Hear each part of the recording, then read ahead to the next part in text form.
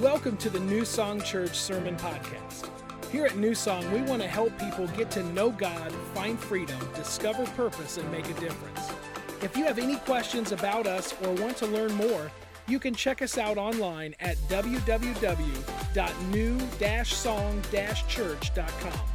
We'd love for you to stay connected with us throughout the week through our church app. It's free and available wherever you download apps. Just search keyword New Song. And now, check out our message of the week. Are you ready to study the Word of God, yes or no? Yes. All right. How many know that you can put truth in a grave, but it's not going to stay there? Truth always comes out. And today is a day of truth. We're going to study the Word of God, and the truth of God's Word is going to come out and be made alive in us, and it's going to be powerful. It's going to be wonderful. And I'm going to encourage you to take out your sermon notes, follow along, and we're going to start in 1 Peter chapter 3. Starting in verse 18, and I'm going to take just two verses here, 18 and 22, and we're going to hang on these verses for about 5 or 10 minutes, and because I want you to be strengthened by them, but I also want you to understand really the reality of the gospel or the good news of Jesus Christ. 1 Peter 3:18 says this: Christ suffered for our sins.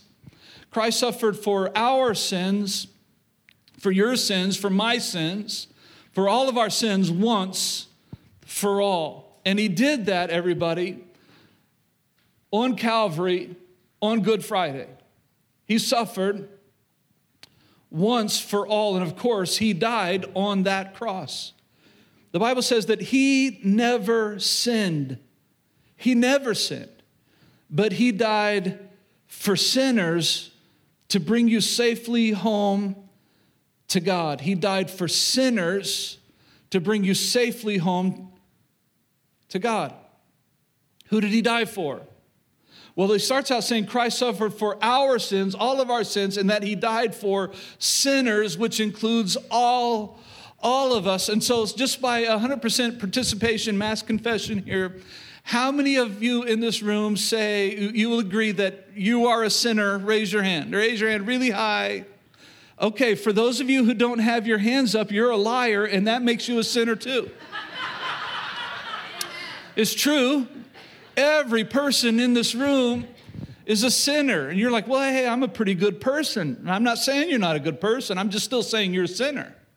Like you're just a sinner. And I am too. I'm not any better than you are, that's for sure. Can I tell you something? A lot of people elevate pastors. Just don't do that. We're just people. We're just people. We all sin and fall short of the glory of God. Me too. I missed the mark.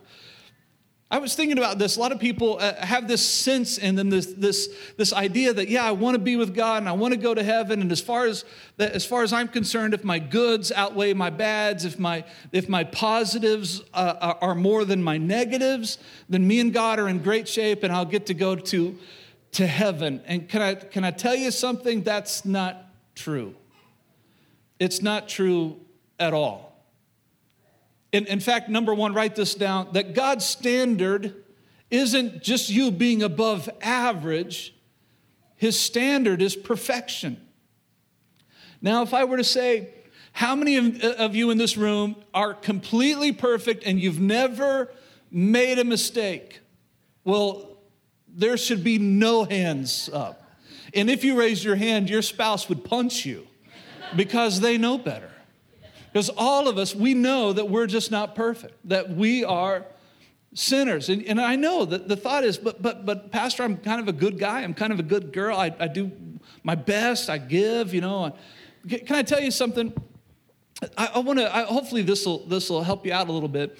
If you were to go to a prison today, to like a maximum security prison, and you meet a man or a woman who has committed murder, you would look at them and you would say, well, you are a murderer. That only makes sense. How many know what I'm talking about? It just makes sense. You murdered somebody, so therefore you're a murderer. Or if you've stolen something, you're a thief. If you've stolen something, you're a thief. If you've ever told a lie, what does that make you? A liar. How many are encouraged so far? You're like, hey, great, the pastor's calling me names. Okay, so But it's the truth. In fact, I'm going to bring up something, and this is not political. I don't really care where you stand on this thing, but it so points to where we are as a nation. And many of you are going to say in your mind, I saw that on the news. I saw that. Where there's this man in this congressional hearing, he's in front of a congressional panel, and he makes the statement. And the statement to me was laughable, not because of the setting, not because of the politics going on, but just because it's the mentality of America. And he made this statement. He said, I have lied, but I'm not a liar. And I thought to myself, you're a liar. And I don't know what he's done. I don't know if he was telling the truth or not telling the truth. I'm just saying, if you've ever told a lie, that makes you a liar. Just like it makes somebody who's murdered somebody a murderer, or somebody who's stolen something a thief.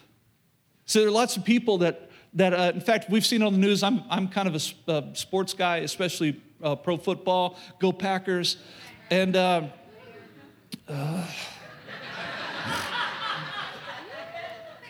to mention that word on Easter Sunday. Is that you, Shirley? Oh, Easter of all Sundays. That hurts. We love having fun here at New Song, as you guys can tell. I love Shirley. She knows that. So of all, let's say, of all the sports casts that you've heard, you've heard all of the people, all of the pro, let's just bring it down to one category, pro football players. How many pro football players have been on the news, the sports networks, or just regular news because they said a racial slur? Because they told somebody, they called somebody a name that was very inappropriate. It was just wrong. And they got caught, and it was videotaped, and it went viral, and all of a sudden everybody's saying, wow, you're prejudiced. And they'd say, oh, no, I said that word. Yeah, I did that, but that's not who I am. That's not who I am. And the truth of the matter is, the Bible says that out of the abundance of the heart, the mouth speaks. So those things that you have in your heart, they will come out. That's why sometimes it's tough to control our words. I met this guy one time, and he said, Pastor Justin, I just say this, kind of the same cuss word all the time. I won't tell you what it is, but I'll say it starts with the letter S, okay? And he said, why do I keep doing that? And I said, because what's coming out of your mouth is in your heart. He's like, Pastor, that doesn't help me at all.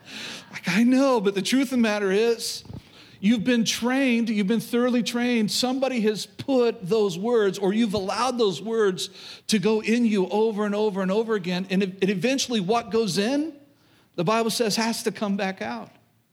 So what's inside of you really does come out. And I think what you see in your life, the things that happen in your life with your words or with your action, can I tell you, it's because of something wrong in here.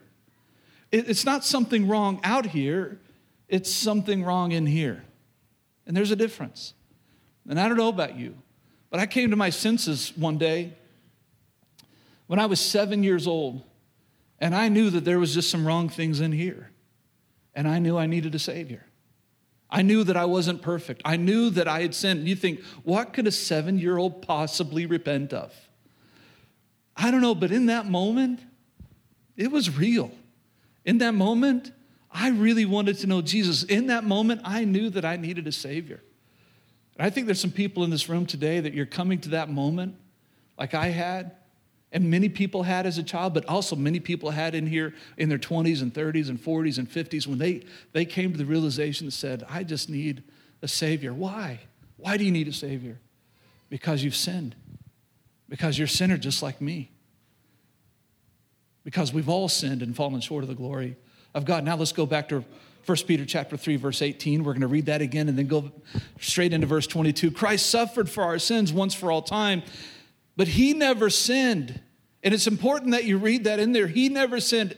And that means that if God's standard is perfection, then Jesus Christ, the Son of God, met that standard. The standard that you and I could not meet. Jesus met that standard. So when he paid the penalty for our sins on the cross, when he died for you and me, He was paying the penalty of our sins. Like we're the ones that deserved the punishment of our own sins. But Jesus said, no, I'll do it for them, Father. And he did. He never sinned, but he died for you and for me to bring us safely home to God. You know why Jesus did it? Because he wanted to be with us forever. Because he loves us that much. And he suffered physical death, but he was raised to life in the Spirit. And that's why we're here today, everybody, celebrating the resurrection of the Lord Jesus Christ. Can I get an amen? Amen. Now verse 22. Now Christ, Jesus has gone to heaven, and he is seated in the place of honor next to God, and all of the angels and the authorities and the powers accept his authority. So now we have something else that's happened. Jesus not only died on the cross, but he was raised to life 3 days later. And then a number of days after that, he ascended into heaven in front of a lot of people, ascended into heaven to be seated at the right hand of God. And the Bible says in multiple places that he is making intercession for you and me. Like he is pleading on our behalf. He's going to God and saying, oh, look at Justin. That guy's a mess. He needs us, Father. And God says, okay, let's pour ourselves out into him. Let's fill him with the Holy Spirit. Let's empower him to live a life that he's called to live in us, God would say. Let me say it this way. That sometimes we get that a little bit confused with Jesus being in heaven and he's pleading on our behalf. And we think that it's something that it's not. In fact, number 2, write this down, that God's focus right now, Jesus' focus right now, isn't about pity, it's actually about power. Like Jesus isn't looking to God and saying, oh, Father, look at Justin, what a mess. I feel so bad for him. Boy, I wish there was something I could do to help that guy out. He's awful. He's not doing that. You know what he's doing? Jesus is looking at his heavenly Father and talking about me, saying, hey, Justin, he just needs more of us. He needs more power. He needs more grace. He needs more mercy. He needs more love. He needs more of our presence. Let's give it to him because he needs it. He requires it. And God says, okay. See, God isn't up there having pity on us. He didn't save us so that he could pity us. He saved us so that he could show us his power. And I have lots of scripture to prove that to you today. Can I tell you something?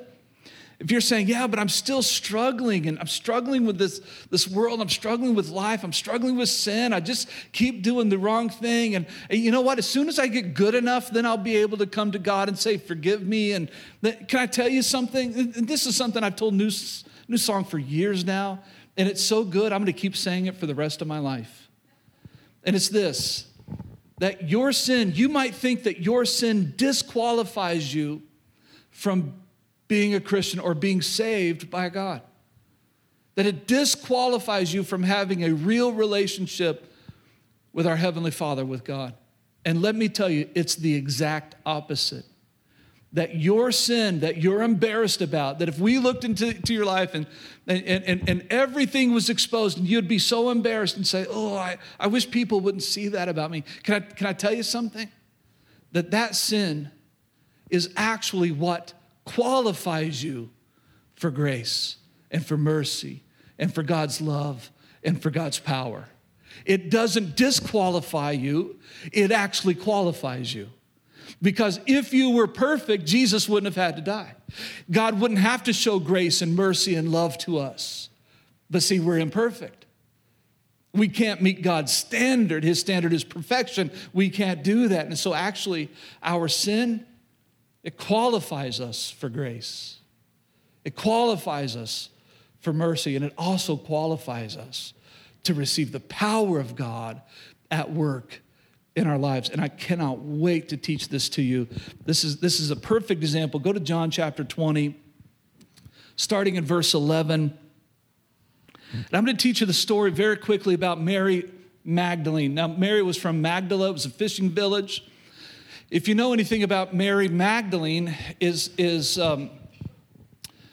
Actually, many theologians believe that she was the one. Remember when, and some of you might not know this story, but a lot of you will. Remember when the woman came in and she started pouring perfume on the feet of Jesus and washing his feet and drying them with her hair and actually just kissing his feet. And she was really worshiping the Lord in spirit and in truth. Remember that story? A lot of people believe that to be Mary Magdalene, but there are some theologians that believe it to be Mary of Bethany. And we don't know for sure. To be honest with you, we just don't know. But one of the things that the scripture is very clear about is that Mary Magdalene is the one that definitely had 7 demons in her, and Jesus found her, discovered her, and he cast those demons out of Mary Magdalene, and she was delivered. I mean, she was set free. The thing that used to have her bound, she was no longer bound to.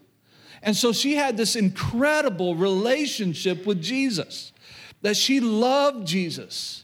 Let me say it like this. If you've been saved from a lot, it's way easier to love Jesus. Like how many you feel like you need an extra dose of salvation in your life. You know what I'm talking about, right? That makes us love Jesus all the more because we know what we've been delivered from. We know what we've been brought out of. And it makes us love. And Mary Magdalene, she loved Jesus. In fact, she's a core, I don't want to say character because that makes it sound like the Bible's not real. And so I just don't like to use that word. But she's a core person throughout all 4 Gospels. In fact, let me tell it to you like this. That the story of Mary Magdalene and the cross and resurrection is recorded in all 4 Gospels. And there are many stories that are recorded just in 1 or 2, but in not all 4. But her story is in all 4. In fact, let me go even further. Mary Magdalene's name is mentioned throughout the entirety of the 4 Gospels, Matthew, Mark, Luke, and John, is mentioned more times than many of Jesus' own disciples. Like her name, her story is talked about more than some of the apostles. Isn't that amazing? So she is a key witness to the life of Jesus Christ. And she was so close to him. She loved him so much so that she was there at the crucifixion.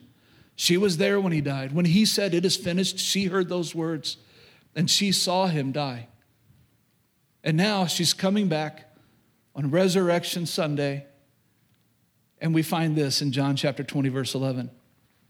Mary was standing outside of the tomb crying, and as she wept, she stooped in and looked, and she saw 2 white-robed angels, one sitting on the head and the other at the foot of the place where the body of Jesus had been lying. How many know he's not there now? "Dear woman, why are you crying?" the angels asked her. "Because they've taken away my Lord," she replied. "And I don't know where they've put him." Watch her words there. "Because they've taken away my Lord. They've taken away the one who was so close to me that I loved so very much. They've taken him away, and I don't know where they put him." Verse 14. "So she turned to leave, and she saw someone standing there, and it was Jesus, but she didn't recognize him." I'm going to stop right there. Let's hold that verse up on the screen just for a moment. Can I tell you that there are some people who've never trusted Christ as Savior, that you've been in the presence of the Lord Jesus Christ and you didn't know it. You've been in his very presence and you didn't know. You didn't recognize it. Can I tell you something today before we go any further? You are in the presence of Jesus Christ right now. The Bible says where 2 or 3 or more are gathered together in the name of Jesus, he is there with them. And his presence is in this place, and his spirit is in this place. And I just want you to recognize that before we go any further. I don't want you to be naive about that Jesus is here right now, and he's ready to do the miraculous right here, right now. So she didn't recognize him. Verse 15, "Dear woman, why are you crying?" Jesus asked her. "Who are you looking for?" As if he didn't know. Well, of course he knew. He was just starting a conversation. And she thought he was the gardener, and so she said, "Sir, if you have taken him away, tell me where you have put him, and I'll go get him." And it's almost as if she's saying, "Listen, I won't hold this against you. I'm not going to be mad at you. I'm not going to turn you in. Just tell me where he is, because I want to see him again. I want to make sure that he's wrapped appropriately, because remember, they had to rush that burial, and she wanted to take care of him. I mean, he was her Lord, her Savior, her deliverer. She just wanted to follow through and show Jesus her affection and devotion all the way to the end. She said, I'll go and I'll get him.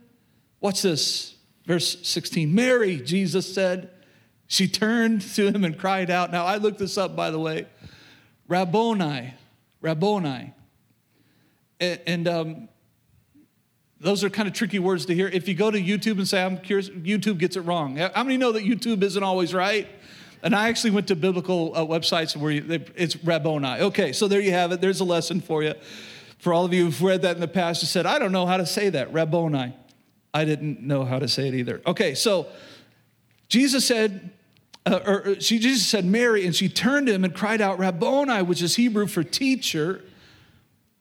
And Jesus said, watch this, verse 17, don't cling to me, Jesus said. I want you to mark those words for a second.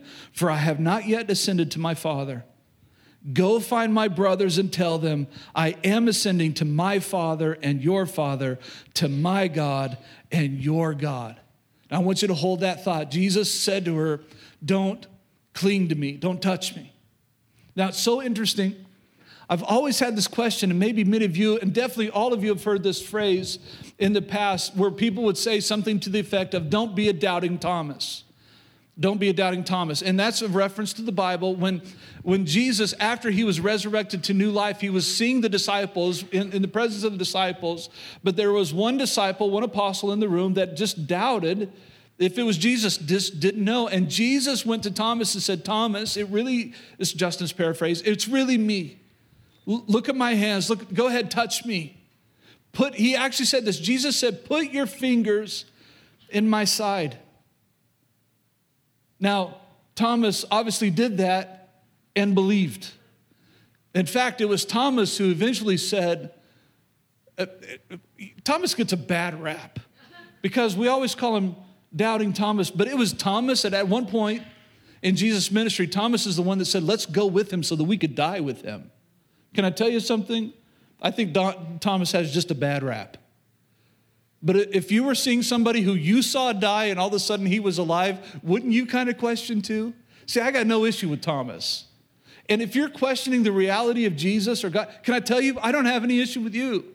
I'm just glad that you're here asking the questions and seeking the truth and sitting in this moment saying, hey, is this real? I'm just proud of you for being here.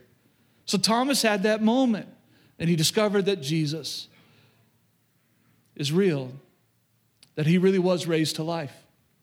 Now, go back to Mary. Jesus told Mary, don't touch me, but yet he allowed Thomas to. And I've always thought, why is that? Because he told her, hey, I haven't ascended yet. And so I started studying it, started reading it, I not only had my thoughts, but I thought, man, these are good thoughts. I wonder if this is accurate. So I just went to a bunch of theologians and commentaries and things like that pastors have, and found out that a lot of other people have asked that question too. And what Jesus was actually saying was, Mary Magdalene, you want to cling to me for who I was, but I want you to know me now for who I am.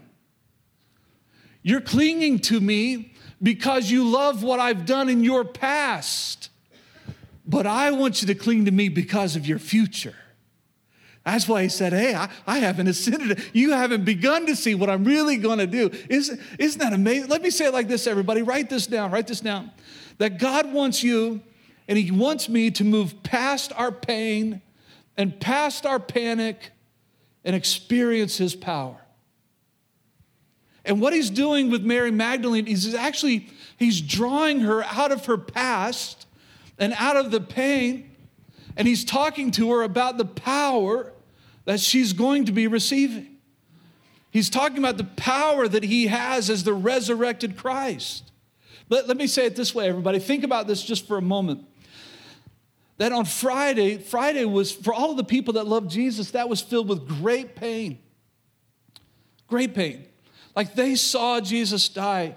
Not only that, but he was beaten beyond description. They saw it. They were there. And they grieved. And they were filled with pain. And that's what we remember, right? But what about the next day? What about Saturday? Were they still in pain? Of course they were. But can I tell you what else they were feeling? Panic. Well, what do we do now? Maybe the same people that came and tortured Jesus and crucified Jesus, maybe they're going to come after us. In fact, everybody, can I tell you, the disciples were known for hiding out a couple of times because they were scared. They were in a panic. So there's that fear of the government, fear of those who are in control. But what about the ones, when Jesus asked at one point in his ministry, he said, hey guys, you're following me and you don't have to, and you can go anywhere you want, Justin's paraphrase. And they looked at Jesus and they said, where do we have to go? We've given up everything to follow you. So on Saturday, with Jesus dead, surely some of them had to be asking, what do I do now? Where do I go now? He was everything to me. He gave me a place to stay. He gave me food to eat. He gave me water to drink. I traveled with him, and now he's gone, and now what do I do? I've left everything. What do I do? And they're in a panic.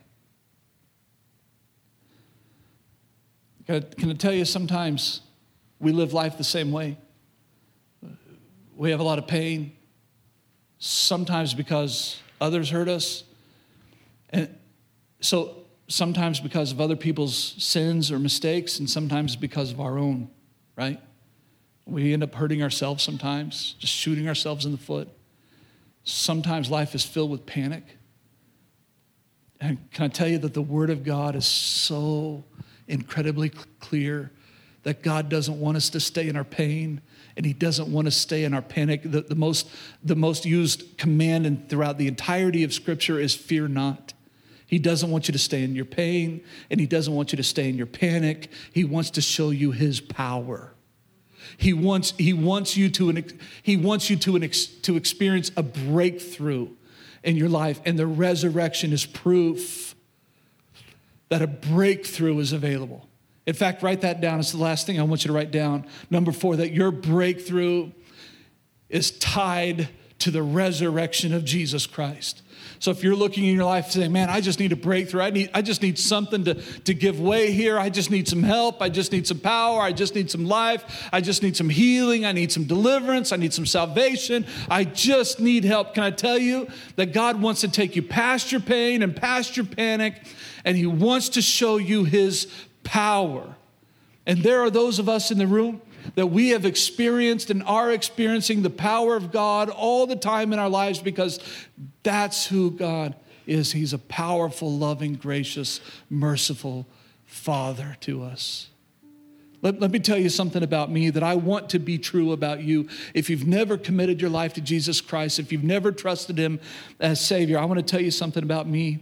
Because of the resurrection, my old status actually lies in the tomb. But my new status is tied to the resurrection. My old status it lies in the tomb. Justin used to be dead, but now my new status is tied to the resurrection. Now Justin is alive. I have been made alive by Jesus Christ in me. I am no longer dead. You're looking at a man who's alive. All because of Christ. So the empty tomb actually represents the gift of victory over every fall, over every, what most people say mistakes, but I'm going to call it what it is, over every sin. That the empty tomb represents the gift of victory over my every sin, both past and future. They are covered by the blood of Jesus Christ, my Lord and Savior. All because I did one thing. All because I came to God one day And I said, God, I believe in you and I believe in your son, Jesus. And I know I'm a sinner. And I'm asking you to save me. And the Bible says, and we hear this every week at New Song, everyone that calls upon the name of the Lord shall be saved. And when you ask God to save you, when you ask Jesus to be the Lord of your life, the Bible says it this way, again, Justin's paraphrase, he always says yes. But Justin, I'm too dirty, I'm too unclean, I've done too much. No, your sin actually qualifies you for the grace of God. Let me say it this way. For those of you who's like, yeah, but I've gone too far, I've done too much. Let me say it this way. You're more qualified than ever for the grace of God. And that is the good news. That is the gospel of Jesus Christ. If you've been saved by Jesus Christ, can you say an amen? Come on, help me out here. There's some people that need to hear that. That our sin qualifies us for grace. It does not disqualify us. And this is your moment to come to the Lord Jesus Christ and say, Jesus, I want to be made alive. I want to be made alive. I'm going to finish with one portion of scripture I did not share at the first service, but I want to share it now. It's found in Ephesians chapter 1. Ephesians is probably my favorite book in the Bible. Definitely Ephesians 2 is my favorite chapter.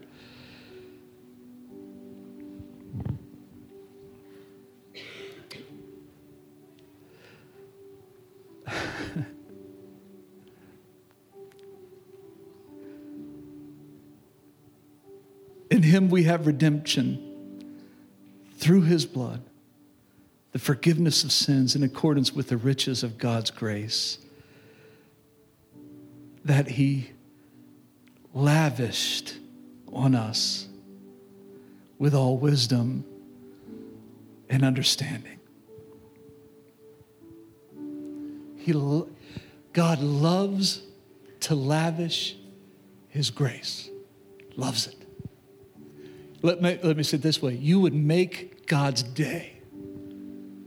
You would put the biggest smile on God's face if you had this little moment that says, God, I'm a sinner in need of a Savior. Save me. And I promise you, he will lavish grace upon you. And now, I want to read out of verse 18. I pray that the eyes of your heart may be enlightened in order that you may know the hope to which he has called you, the riches of his glorious inheritance in his holy people, and his incomparably great power for us who believe. Watch this. That power is the same. That power is the same as the mighty strength he exerted when he raised Christ from the dead and seated him at his right hand in the heavenly realms. The same power, this is what it's saying, the same power that brought Jesus out of the grave is the same power you can experience today if you just call upon the Lord. That's what it says. And I'm going to give you a chance right now. Would you close your eyes and bow your heads? I don't want anybody looking around. This is a very private moment. And let me say it this way, that I'm not going to call you up. I'm not going to embarrass you. I'm not even going to have you stand up. There is a time for public declaration, and that's baptism, and we'll have a baptism service in a couple of weeks. And if you accept Christ today, we want you to be baptized. In fact, the Bible says you should be. But today is your day, and it's a very personal moment. This is a moment only between you and God. And if you're in this room this morning, I've shared the gospel message with you. You're in this room, and you recognize that the Lord Jesus Christ is here, and you recognize that you're a sinner in need of a Savior, and you would want to come before God today and say, God, I am a sinner, but I believe in you, and I believe in your Son, and I believe in the cross, and I believe in the resurrection. Lord, save me. Save me. I promise you he'll say yes. and you'll experience the power of God in your life. And it'll only be the beginning because he's going to show you more and more and more and more. And your best days are ahead. If that's you today, you're ready to pray that simple of a prayer with nobody looking around. I just want you to raise up your hand and hold it really, really high. Let me see who you are. All right. All right. Go ahead and put your hands down. Oh, I'm so proud of you. I'm so very proud of you. God is so proud of you. And I'm going to pray a prayer just so simple. It's so simple. If you raised your hand, or maybe even if you didn't, you say, I don't want to miss out. Then just pray a prayer that goes something like this. Heavenly Father, I believe in the gift of your Son, Jesus. I believe that he was the perfect Son of God. I believe in the cross. I believe in the resurrection. And I know that I'm a sinner in need of a Savior. Heavenly Father, have mercy upon me, a sinner. And I call out to you today, save me. And I thank you for doing it. And I receive my salvation now. I know it's mine because you give so freely. And I pray it in Jesus' name. Amen. As a church, it's our honor to play a part in what God is doing in your life. And we would love to continue on that journey with you. To find out what your next steps could be in your relationship with Christ, all you have to do is go to www.new-song-church.com/nextsteps. Thank you to all of you who consistently give, serve, and pray. You are the ones that God is using to truly make a difference in our community as we live out our mission of leading people to become fully devoted followers of Christ. We hope you tune in next week.